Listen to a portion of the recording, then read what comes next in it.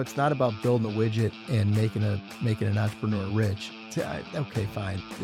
But that's not to me anything to necessarily aspire to. What I aspire to and what I hope to encourage others to aspire to is build powerful organizations that are doing really incredible things in the world, and then figure out as a group how to improve the human condition. To me, that's next level entrepreneurship. Hello, everyone, and welcome back to another episode of Total Michigan, where we interview ordinary Michiganders who are doing some pretty extraordinary things. And today's guest would definitely qualify as someone who is doing just that. Literally coming out of nowhere, his business has just been going absolutely gangbusters, expanding now across to 12 states. And if that wasn't enough, he actually took the time to put pen to paper and write not one, but two books. First book is called Grind, the No BS approach to take your business from concept to cash flow. Next, he wrote the book called Grow, which is recently out, and that's take your business from chaos to calm. Ladies and gentlemen, please welcome to the show the co-founder and co-CEO of Biggby Coffee. That would be Michael McFall. Mike, how are you? I'm great, Cliff. Thanks for having me. This is great. Awesome. And I'm completely looking forward to this. So why don't you tell our audience where you're from? Where did you grow up? I grew up in Highland, Michigan, which is a suburb of Milford, Michigan, which is a suburb of Metro Detroit. But I graduated from Milford High School, and I spent my formative years there. Biggby was actually started in Lansing. And Yeah.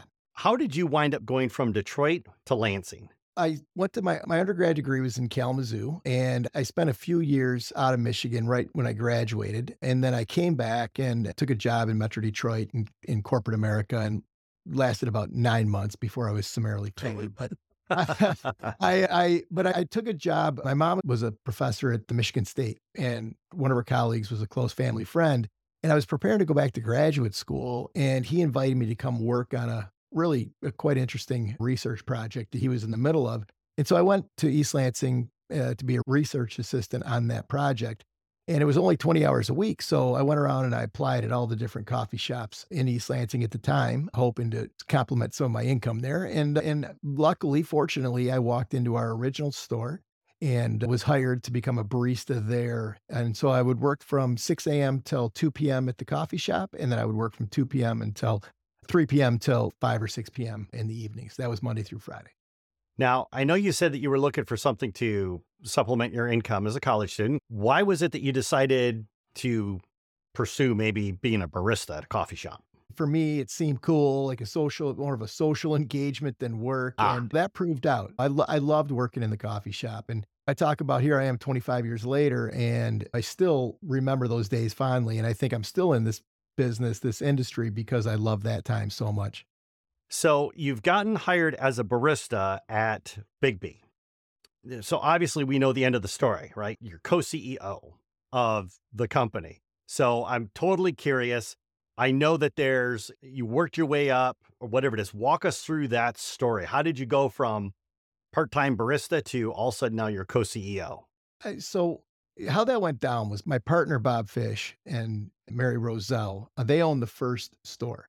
And they were working on a second store, and they approached me about becoming a manager for them in that business, in that second store. And I wasn't particularly interested. I had my path charted. But we sat down anyway, and Bob and I sat down almost like formal interview style. And neither one of us, that doesn't work well for either one of us. And so we ended up popping up and going for a long walk, like a 4-hour walk around East Lansing. And this was spring of 1997. At the end of that walk, we shook hands and agreed to found or start a company together as equal partners, Bob, Mary, and I, that would be the entity that we would use to grow the brand. We started this thing on a handshake, and that's the company. So they own the first 2 stores. Then the company that we formed is the platform we use to really grow the business. And so that's how it all started. And that's the company that we franchise within. All of our contracts with all of our franchise owners are with that organization. And so that was how I went from barista to co-founder and now co-CEO. I wasn't the co-CEO then. I think my first title was like director of operations or something. Certainly. But it was, I think in 2016, maybe Bob and I agreed and decided that we should become co-CEOs of the business because practically speaking, we were co-managing the business together. So I want to take a step back because this was something that you mentioned before. What did you get your degree in? Economics. Economics. Okay. Yeah, we didn't have there wasn't really a business department at Kalamazoo College at the time, but so we got an economics, they had some kind of a business whatever you call it, what do you call it?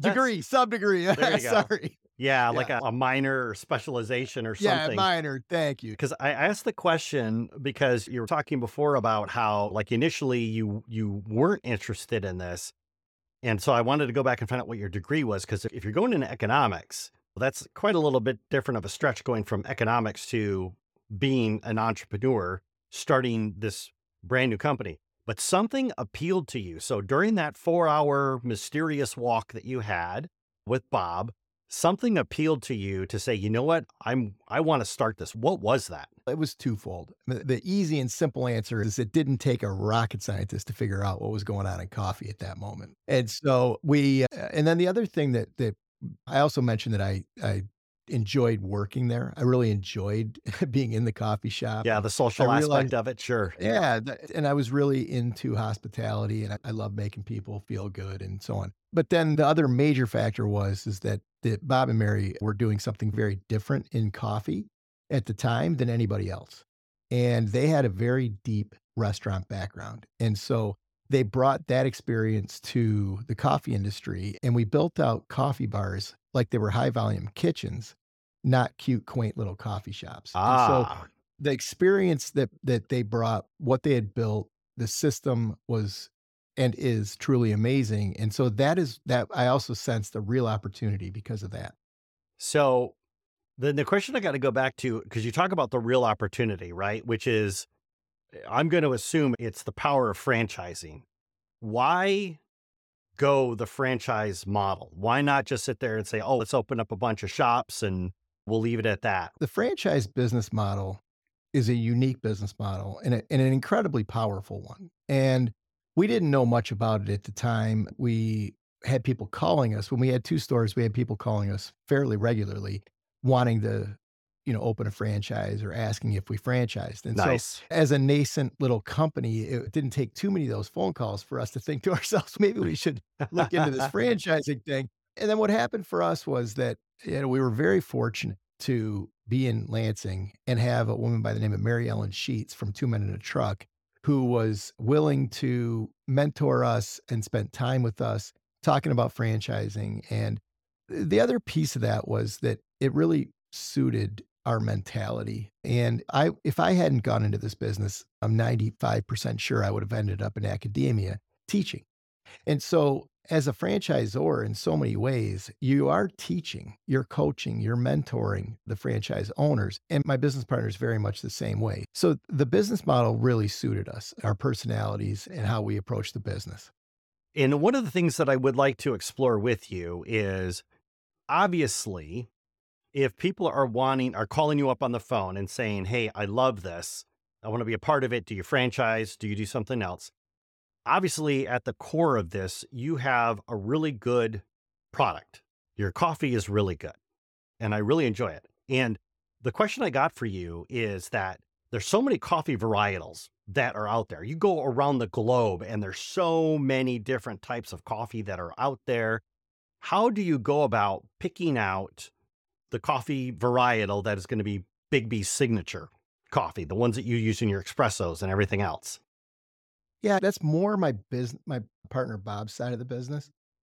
And he's extremely good at it. I put Bob probably top 5, maybe top 10 knowledgeable people in terms of coffee in the country. And I've been very fortunate because I haven't had to build that myself, that knowledge base because of him.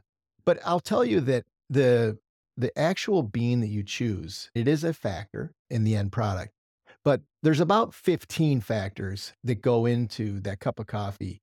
I say 15 arbitrarily, but there's a ton of factors that go into that cup of coffee in that cup tasting the way it does.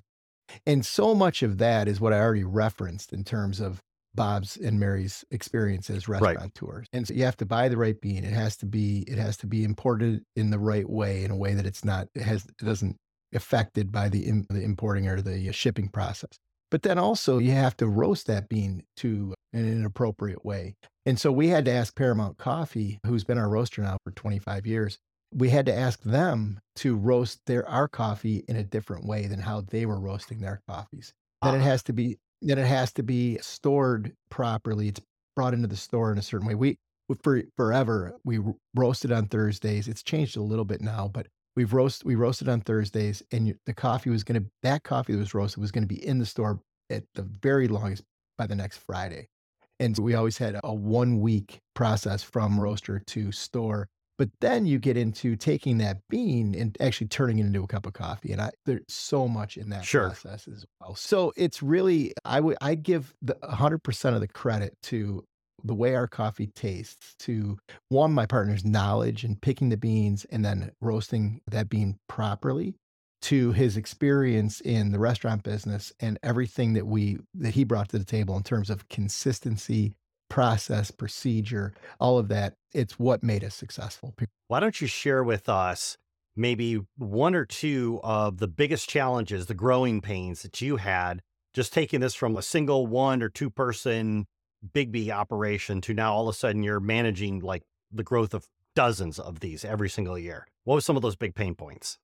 That's what I cover in my book. But I think to try to pull out a couple of nuggets, I think the biggest challenge for any entrepreneur is understanding how they impact the team and then therefore impact the business. And so growing as a leader is absolutely critical. You can't approach the business in the same way that you did in the first 3 to 5 years when you were in startup. 10 or 15 years later, you have to have evolved. You have to have grown as a leader. So that personal transition for Bob and I, without a doubt, is the most difficult thing that we've gone through to get the company to where it is today. I think there's been moments in time that have been awkward and difficult, but I've always approached the business, and I write about this in my first book, Grind. I've always approached the business from the perspective of a business is like a really cool, hyper dynamic, three-dimensional game of Monopoly. And so even the challenges that we face, even the things that come at us that are hard, and there have been many of those, that's all part of it. And you have to expect that. And it's in many ways exciting and invigorating to take on those challenges.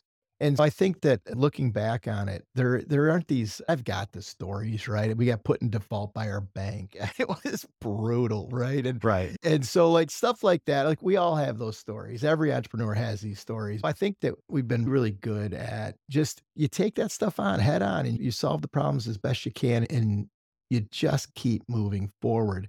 And if there's one thing that my partner and I have been really good at, it's we're now 27 years into the development of this business, and we feel like we're just getting started.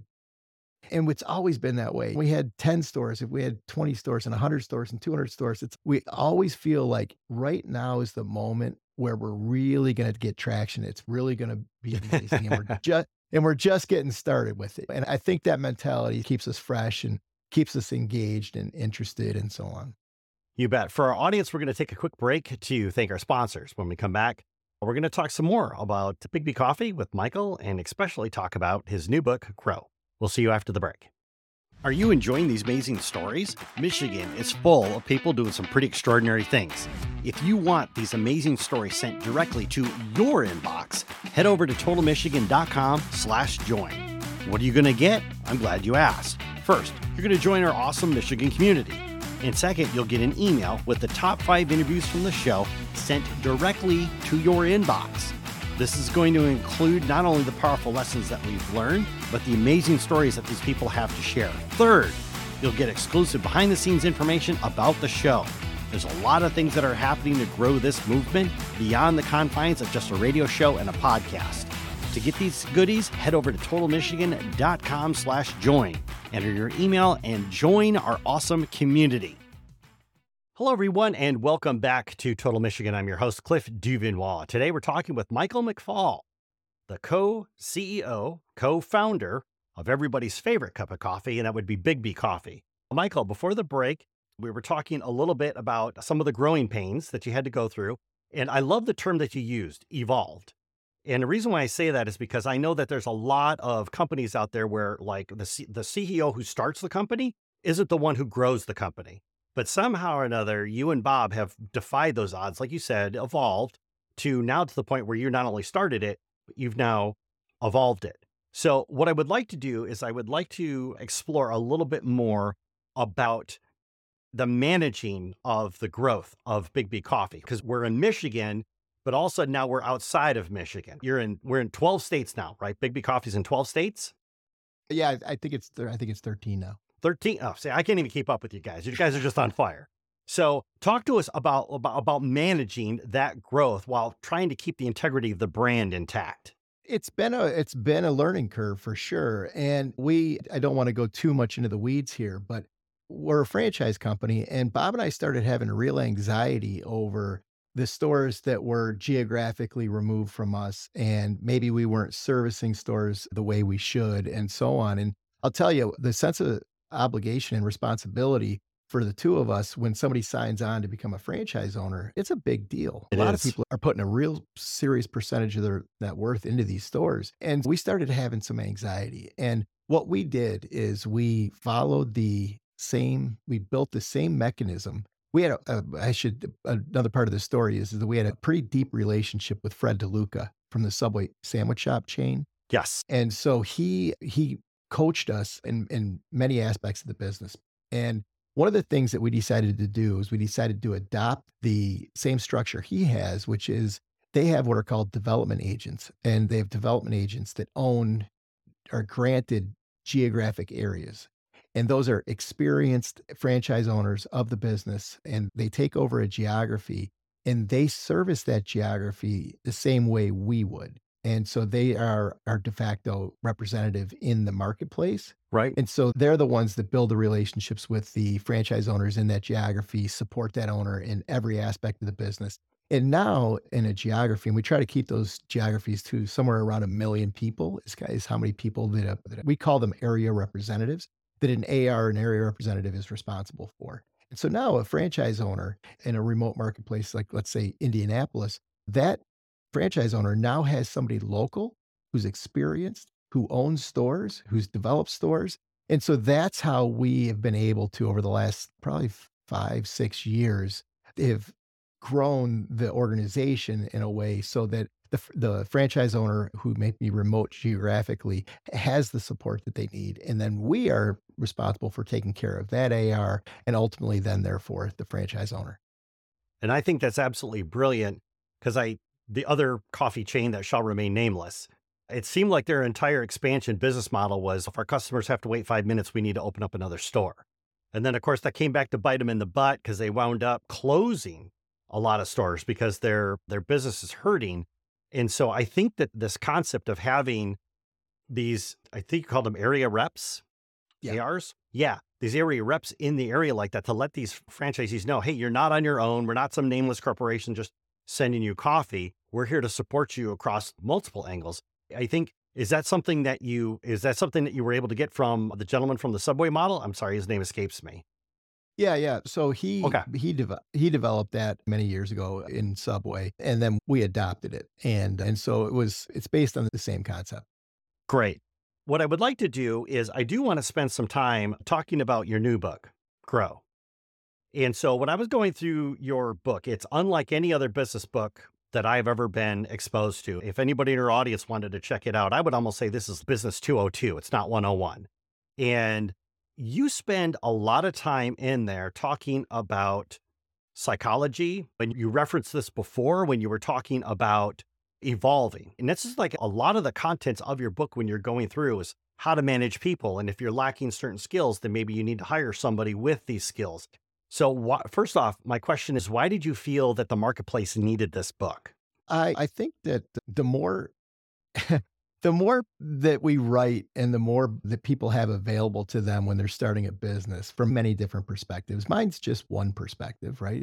But the more that's out there, the more that it's helpful to people. But I think the thing that I tried to bring, which I believe is fresh, is this concept of due diligence. And everybody listening to this understands what due diligence, and it's a term that's used constantly in business. We do due diligence on just about anything and everything we can think of in advance of starting a company or a business. But we leave out the most important form of due diligence, and that is due diligence on ourselves. Ooh. And so I start out both of my books. The first chapter is about due diligence on you. And so the key there is to understand how and I mentioned this earlier, how you're going to impact that business. So, what are your strengths? What are your weaknesses? How do you supplement your weaknesses and complement your strengths? To me, is something that we all need to understand is that we are the most important ingredient in the success of our business. Now, when you say we, you're talking specifically about who? The entrepreneur, the Okay. founder, yeah. So what we have to be doing is constantly evaluating and becoming more and more aware, self-aware of our behaviors, of our nuances, and understanding those so that we can counterbalance everything that we bring to the table in a way that is the healthiest for the business. And so that to me is one of the fresh takes that I put into this. I've never heard that before in the world, talking about due diligence on ourselves as leaders and entrepreneurs. Yeah, I think the closest that I've ever heard is being an entrepreneur is the ultimate self-help journey. Because, like you said before, you can't be stagnant. You always have to be evolving to take on the changes of not only that's happening inside of your business, but the economy that's going around you, and how the local economy different than the national economy, and how you're going to be expanding, and all of this other stuff, and all regulations that could possibly change that could impact how you're building your stores, and all of that other stuff. With your book Grind, when you write the book, what would be like the one thing that you would hope that people would walk away from it with?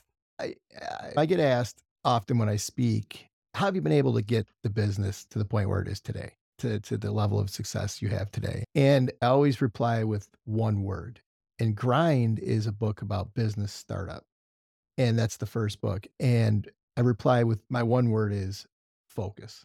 And so I think that if I have to attribute where Bob and I have been able to get the company today, it really is that we woke up every single day for 20 plus years trying to sell one more cup of coffee tomorrow than we did today. Yeah. And that's all we ever did. That's all we've done. Now we've moved on from that to some degree, meaning I'm writing books and he's traveling the world sourcing coffee. And so we're not running the minute to minute, but we did for 20 plus years. And so we didn't do anything else. We didn't, and that's the bane of most entrepreneurs. And I write about it extensively in Grind, which is if you have to figure out what your primary product is, which isn't exactly easy. And it took us a little while to get there to understand that our primary product was flavored lattes. We weren't selling cappuccinos and macchiatos and campanas and all these traditional Italian coffee drinks. We were selling what we reference it now as it's a party in a cup, right? It's got whipped cream and caramel and sprinkles and whatever it might be. But you have to figure out what your core product is, and then you have to become world class at delivering that product. And then focus on that process, core product delivery. And you iterate on both of those over time. It's not like your core product today is going to be exactly the same 10 years from now. And so that to me is how we were able to make the company successful. So I just probably learned more in the last 5 minutes than I have in the last 3 years. So where should I mail the check? That was brilliant. It's too kind. I love that. No, like I said, I don't get to hear this stuff very often. Thank you for that. And I do want to explore this too. And you opened up the door for it because you've got this knowledge. Obviously you've had the time to sit and think about it. You've written a book about it, but also on top of everything else that you're doing, you also teach at the Entrepreneur Center at University of Michigan, correct? Yeah, here in Ann Arbor. Yeah. So talk to us about that. What's it like being a teacher? Well, if you recall, I said if I hadn't done this, I think there's probably a 95% chance that I would have gone into academia. Yes, you did And say that. so I moved to Ann Arbor 10 years ago, and I always had this notion that someday I would approach the university, try to teach because I love the challenge of teaching in a class. And so when I came here, that was always in the back of my mind. I wrote Grind And then there's a gentleman here who's been teaching a class at the Center for Entrepreneurship for, I think, gosh, 8 or 9 years, maybe longer. And so what happened is his co-teacher became a regent here at the University, Paul Brown.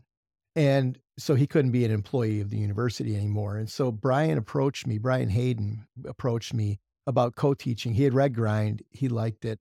And he approached me and he said, "Hey, I'd really like to have your voice in my classroom." And I went from not really having any kind of a plan. And then the next thing you know, I'm in a classroom teaching and co-teaching the class with Brian. So that's all that came to be. But I'll tell you, you'd asked about how we got this thing to where it is and so on. But I am an absolute advocate, passionate advocate for the visioning process. And we've written a book at Biggby. I co-authored a book called the Moonshot Guidebook, and it's all about visioning. And I had always visioned being a teacher at the university level, and I wanted to do that in my life. And so here it is. I'm doing it, and I love it. And it's one of the more invigorating things I have in my life. It's just 3 hours a week on Thursdays, and it is so invigorating to be with students. Oh, I bet you it is. One of the questions that I got for you is that you're a wealth of knowledge, and that right there for you to take the time to actually share that with other people, highly commendable.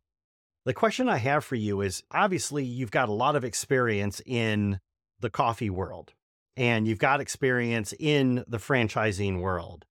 So my question for you would be, how is it that you're able to take this very like coffee vertical, so to speak, and now transfer it so that way you could almost apply it across any vertical? How do you make that leap? I think that comes from I I've read a ton. And so I'm always thinking about how my world applies to other worlds and how other worlds apply to my world. And the books I've written, I hope are incorporate a ton of what I've learned through reading other people as well. And I've got a whole chapter in Grow that is about that, right? That I just can't fathom people who say they don't read. So here we've got the smartest people in history who have had the most dynamic experiences, who write books, and all of their knowledge and experiences available to us. And so how is it that we don't read that? And I love biographies. I love reading biographies. I love hearing the stories of people that have done amazing things. And so I think that's one of the probably the primary way I've been able to take my insular little world of coffee and maybe make it broader and more applicable to more people. And I will got to say, because, you're talking before about writing books. I'm starved for books, like all the time. So I was thinking like, this gentleman, he's written Grind, he's written Grow. And then I wrote underneath of that, maybe his next book should be Get Out, How to Sell Your Business and Buy a Tropical Island Somewhere. Yeah. I do have a third book. And so from the outset, this was meant to be a 3-book series. And so there's a third book that I don't know when I'll start writing it, probably 2024. But it's for me, a big part of being an owner of a business and managing a business is not that goal, which you just mentioned, right? Which is not the, hey, let's build it, scale it, liquidate it, and go be rich somewhere. And I call it go play Who's Richer at the country club. And by the way, there's nothing wrong with wealth. But what I want to do is and Grow talks about this, but this is really what my third book is going to cover, which is I want to talk about the impact that we can have as owners of organizations like this, the positive impact we can have on the world Yes. by building powerful organizations with dynamic teams of people. And so that is, to me, that's next level entrepreneurship. It's not about building a widget and making an entrepreneur rich. Okay, fine. But that's not, to me, anything to necessarily aspire to.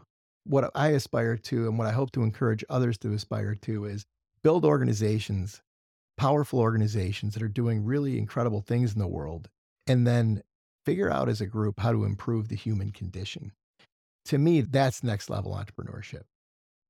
Maybe we should have led with that because now my head's full of questions. But we're at the time now where I have to say, Michael, thank you so much for being on the show today. If somebody wants to connect with you, find your books, see what you're doing on the social, because you're like Mr. Adventure Guy as well, which we didn't even have time to talk about that topic.